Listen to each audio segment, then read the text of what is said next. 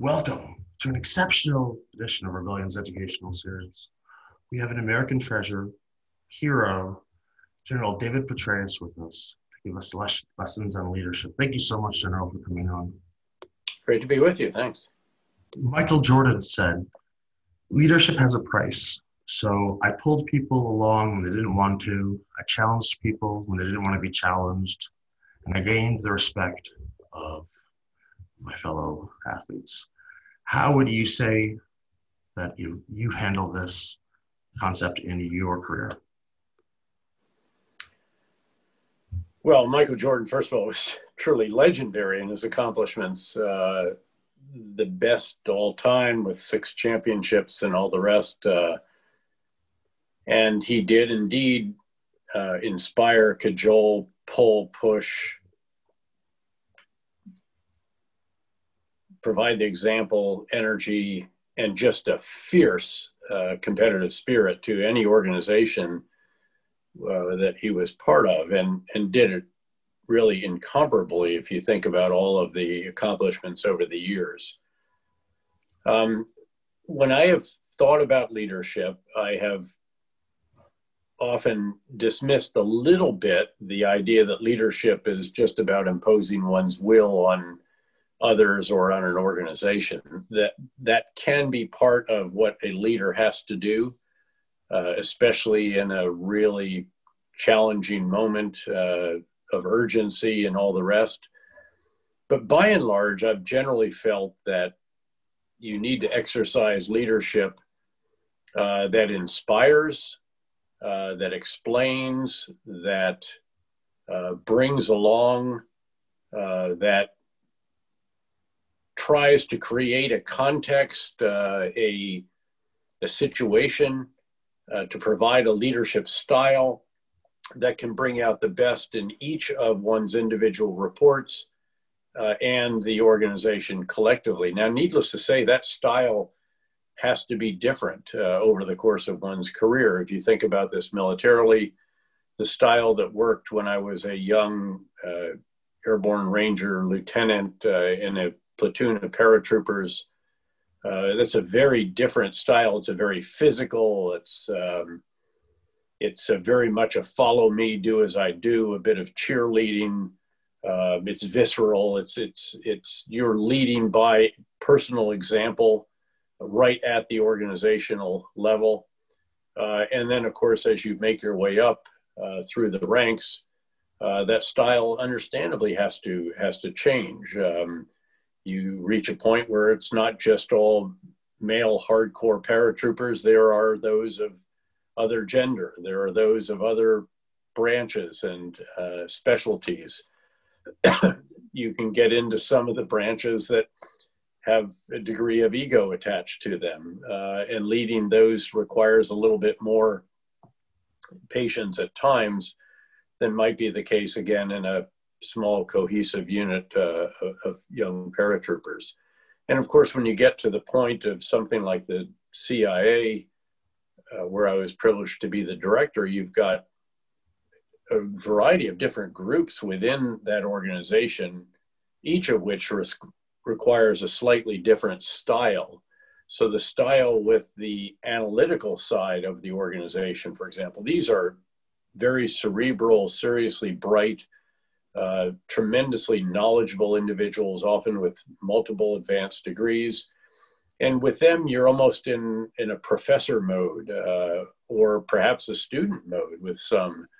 But you can get into the intellectual back and forth that, again, academics enjoy, and which, frankly, I enjoyed, having had an academic past as well.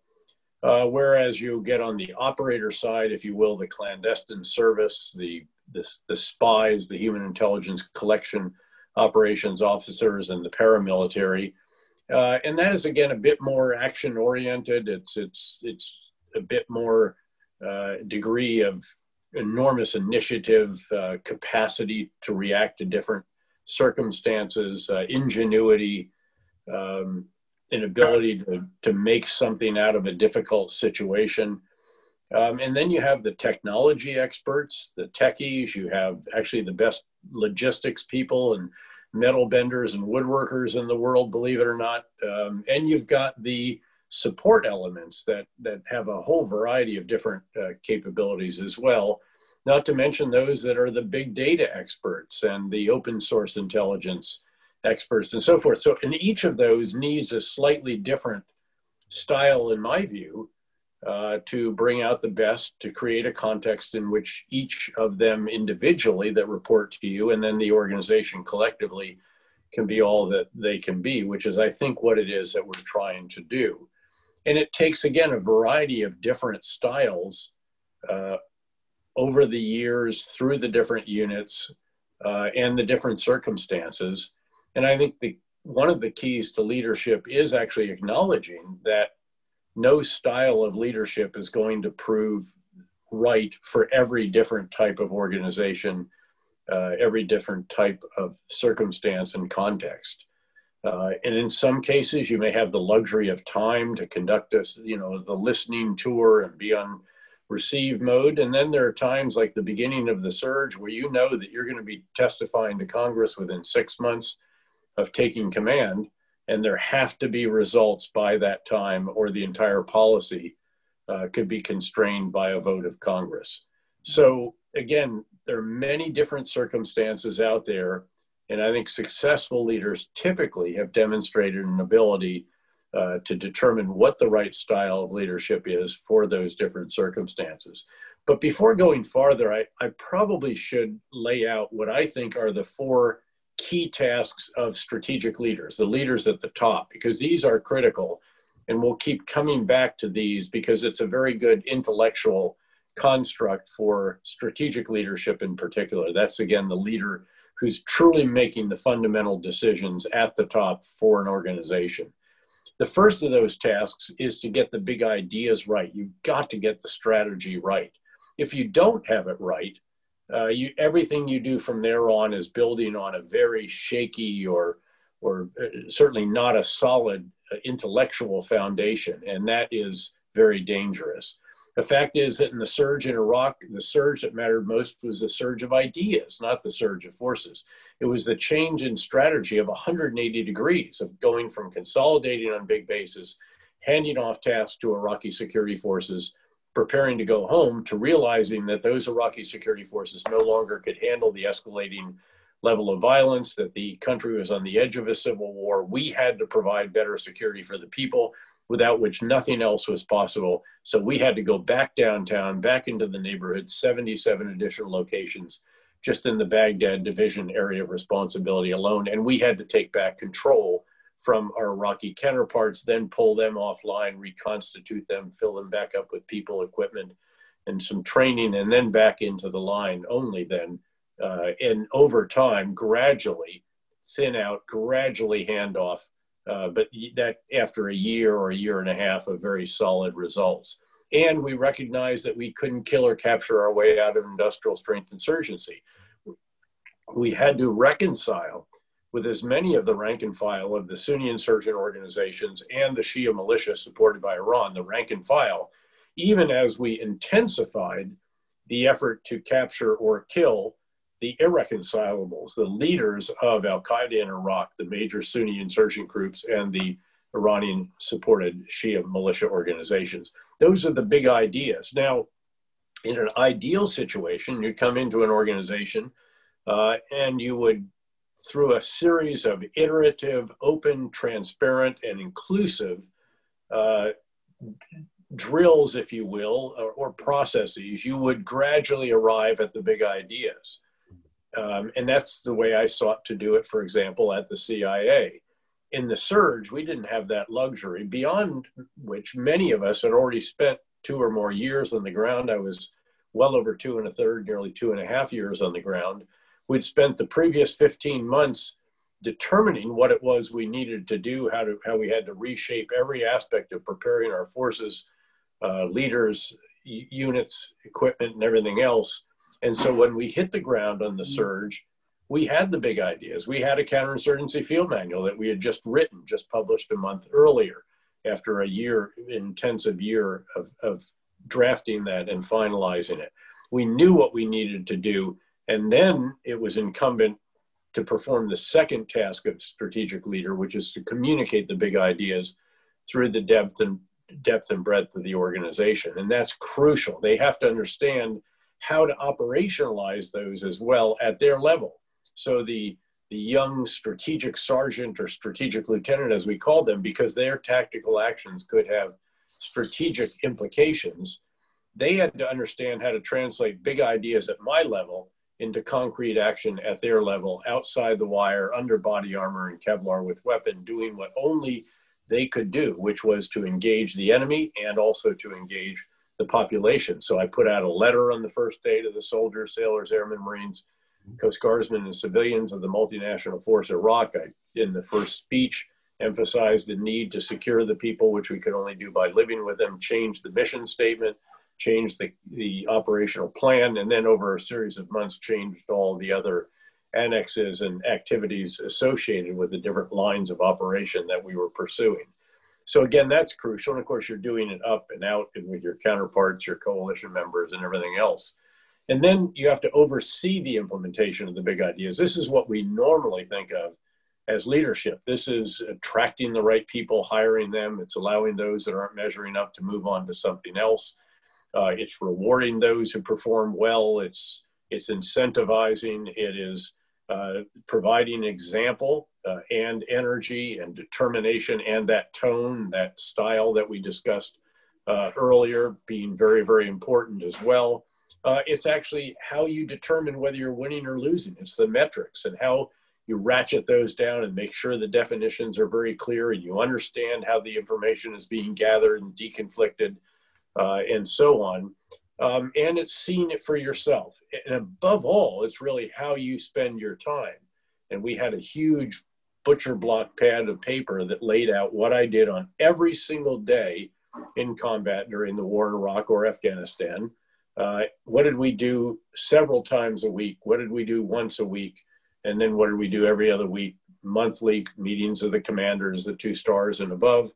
Actually, weekly, we had the 3 stars and above. And then quarterly, the ambassador and I chaired a 6-hour long campaign plan review and analysis that was attended by virtually all the major commanders, the other ambassadors, everybody. People would come in from Washington and Tampa, where Central Command headquarters was, and so forth.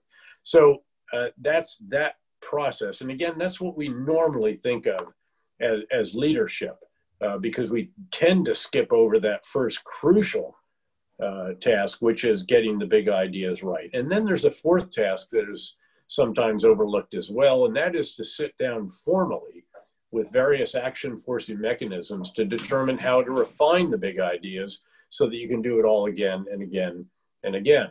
And we had a number of these. I would meet weekly, for example, with the strategic planners. In fact, I think it was more than once a week. There were other meetings that we had on the calendar on this battle rhythm, if you will, how I spent my time, that would force me to make decisions on certain actions that we would have to take months in advance, because we're at the strategic level. At the 4-star level, it has to filter down through the 3-star, the 2 stars, the colonels, the lieutenant colonels, the captains, lieutenants, sergeants, and so forth, down to the individual soldier on the ground. And we also had a monthly session where we had the team leaders of all these lessons learned teams. We had one from the Army, the Marine Corps, Joint Special Ops, Asymmetric Warfare Group, my Counterinsurgency Center. All of these were all over the battlefield. They would bring back lessons that they believe needed to be learned, but lessons not learned until it's actually incorporated in the big ideas and the campaign plan, SOPs, policies communicated, and then actually executed. So that's a very, very important construct, I think, to keep in mind as we discuss particularly strategic leadership, which is very applicable whether you're, again, commanding the surge in Iraq, director of the CIA, or frankly, the head of Netflix or Alibaba or Amazon, Jeff Bezos being one of the greatest of strategic leaders, certainly in our time, if not for all times. So if you had thinking our way through that is important. If you had to pick one leader from World War II that inspired you the most, would it be Patton or would it be Truman, for instance? Well, it really, as always, it depends a leader at what level. I mean, if you're going to think of a coalition leader, gosh, I might pick Churchill. I mean, think about somebody who rallied a Answer. nation at Yeah. the depths of challenges. I mean, you can argue that he single-handedly sort of willed the nation through the Battle of Britain in the period of greatest vulnerability when Germany could have actually invaded I couldn't agree more. England Yes. before he turned east and went into Soviet Union and at least reduced the pressure of that particular threat. But again, it took more years of privation and air attacks every night and air raid sirens going off, all of this, and terrible casualties before, of course, the Americans arrive in sufficient numbers and equipment and start providing way beyond the Lend-Lease and all the rest of that, not just to the UK, but also, of course, to our other allies, which interestingly included the Soviet Union at that time as well. So, I mean, again, I think as a coalition leader, he was extraordinary. I think if you think of another, say, coalition leader, Eisenhower would be, he had to contend with Churchill. I mean, Churchill had these incredible strengths, but And manage Patton. I mean, dealing with him was not the easiest. He had to protect Patton from himself on several different occasions, save Patton together with General Marshall back in Washington. And so that's, Eisenhower was a great coalition leader. He was not a great operational leader. Actually, when he was in North Africa, the results were sort of middling. I mean, they actually suffered a terrible reverse at Kasserine Pass, one of the first big engagements for the United States, ultimately prevail, but it was not what one would say one for the history books. It was not Grant at Vicksburg or something like that, you know, a great maneuver battle. And in fact, as a strategic leader, even there, he got D-Day right, which was the biggest, and that's almost in some ways all that mattered. And they worked their way through that, but missed an opportunity to close the pincers at the Falaise pocket and trap hundreds of thousands of Germans from getting away at one point in time, despite pressure from Patton and others to do that. But again, what he did was he just kept this whole effort going and just, you know, oversaw meticulous planning, again, had to deal with the egos, not just of Churchill, but also of Montgomery, of Patton, even Bradley, the soldier, you know, was not without an ego. Certainly de Gaulle, a handful of, again, the national leaders and so forth. So, and again, an extraordinary job in that regard.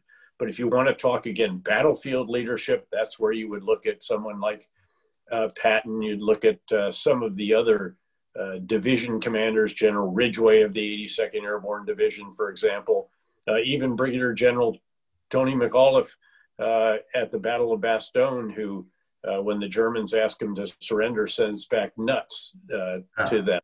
So again, it's always at what level. And then what about the heroics of an Audie Murphy, of these incredible battlefield heroes as well. So as always, it's leader of what and leader at what level. There were some that were brilliant tactically, operationally, strategically. Patton probably, certainly tactically and operationally, not strategically. Again, it was his own words that almost cost him his positions a couple of different times, or his actions.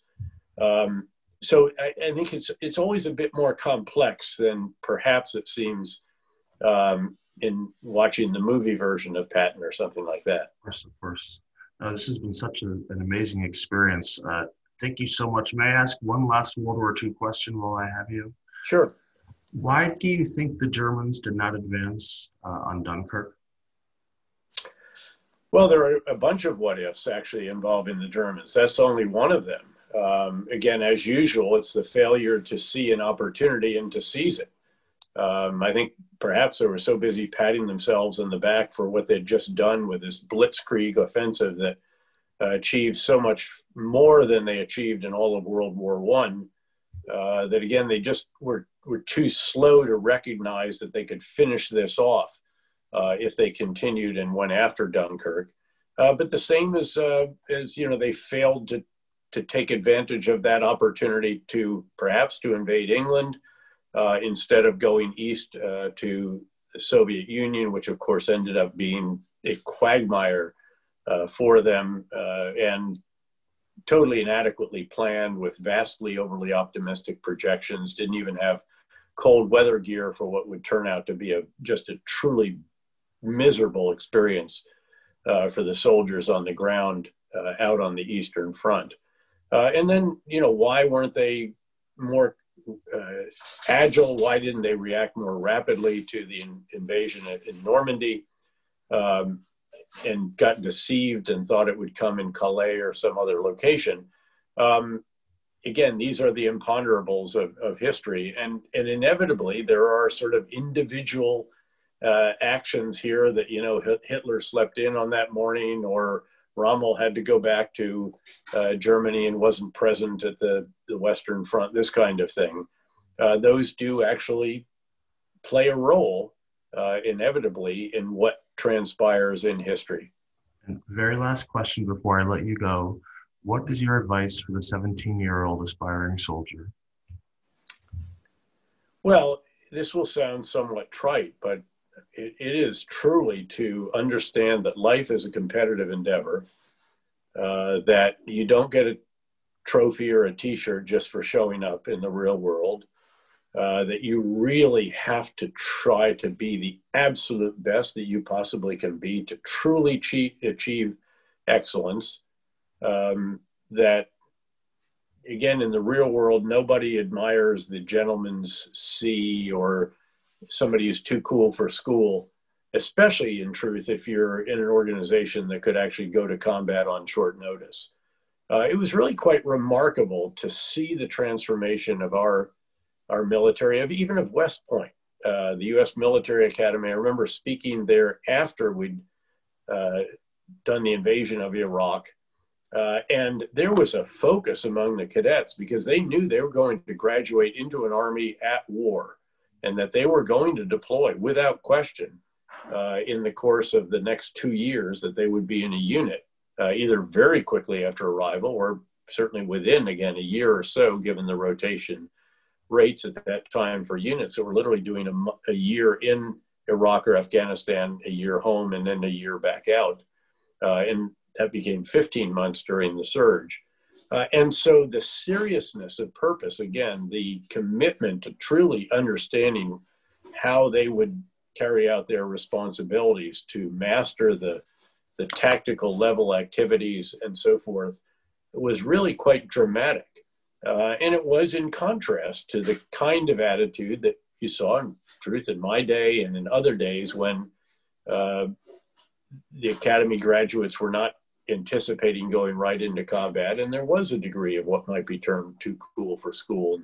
And, the cool guys sort of tried to flout whatever the regulations were. You flirt with sideburns that are too long, or these meaningless kinds of activities. In the grand scheme of things, if you're contemplating actually leading America's sons and daughters in combat within a few months of your graduation from your officer basic course.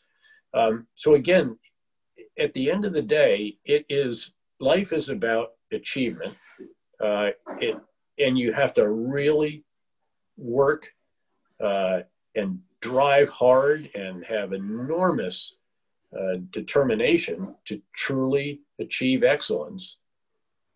Or again, one should not be surprised if all opportunities are not offered as one progresses up the line. You really don't get promoted for, quote, political reasons or for these other rationales that are sometimes given about folks. You get promoted for performance and the potential to perform at higher grades. And it has to really be something that is fiercely part of a unit. When I was privileged to lead at the smaller unit level, but all the way through, but especially, at this company and battalion and brigade level where you can still very easily sort of touch and influence and lead from the front and so forth. We sought to create competitive endeavors in everything that we did.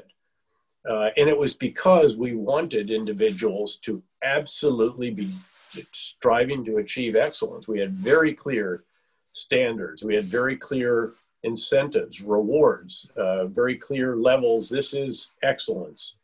And at a certain point, a unit just starts to live this kind of approach. It embraces it, and it almost runs itself.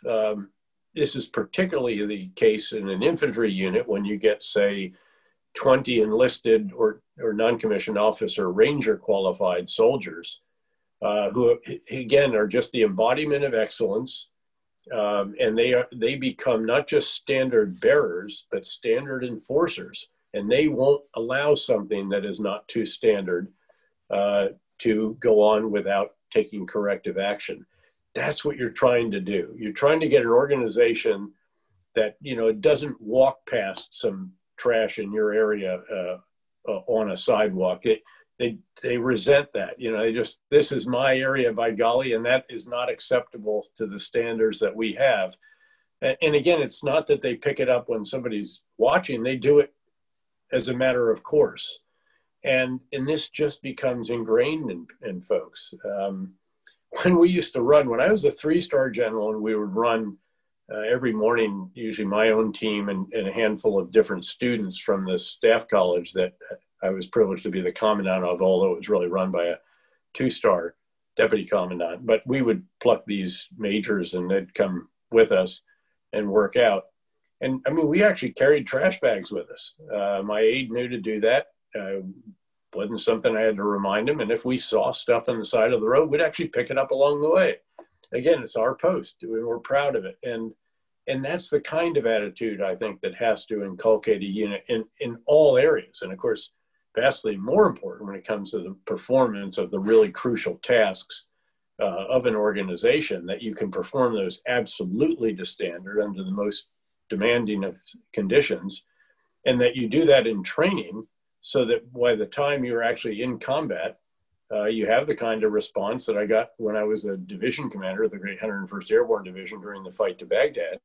I remember asking this one infantry battalion commander, so I said, how's it going? Bill Hickman, ultimately a 2-star general, did 4 combat tours with me, working directly for me. And he said, hey, sir, this is just like the walk and shoot that we did back at Fort Campbell. And it was. And we had these very realistic live fire exercises.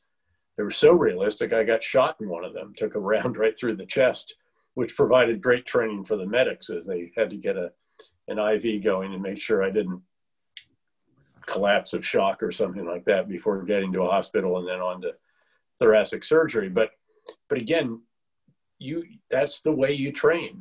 That's the way you approach life. That's the way you are always competing, striving to be the best that one can be. But by the way, competing to be the best team player that you and your organization can be, as well as the best overall. And getting that kind of culture, building that, is just all important. I can't stress it too much. Awesome. Well, this has been amazing. You're a hero of mine, and you're a hero to so many young men and women out there. So thank you so much from the bottom of my heart, General. And pleasure's mine. Thank you. And great again to be with you. You have a great day and stay safe during this crazy time. Thank you.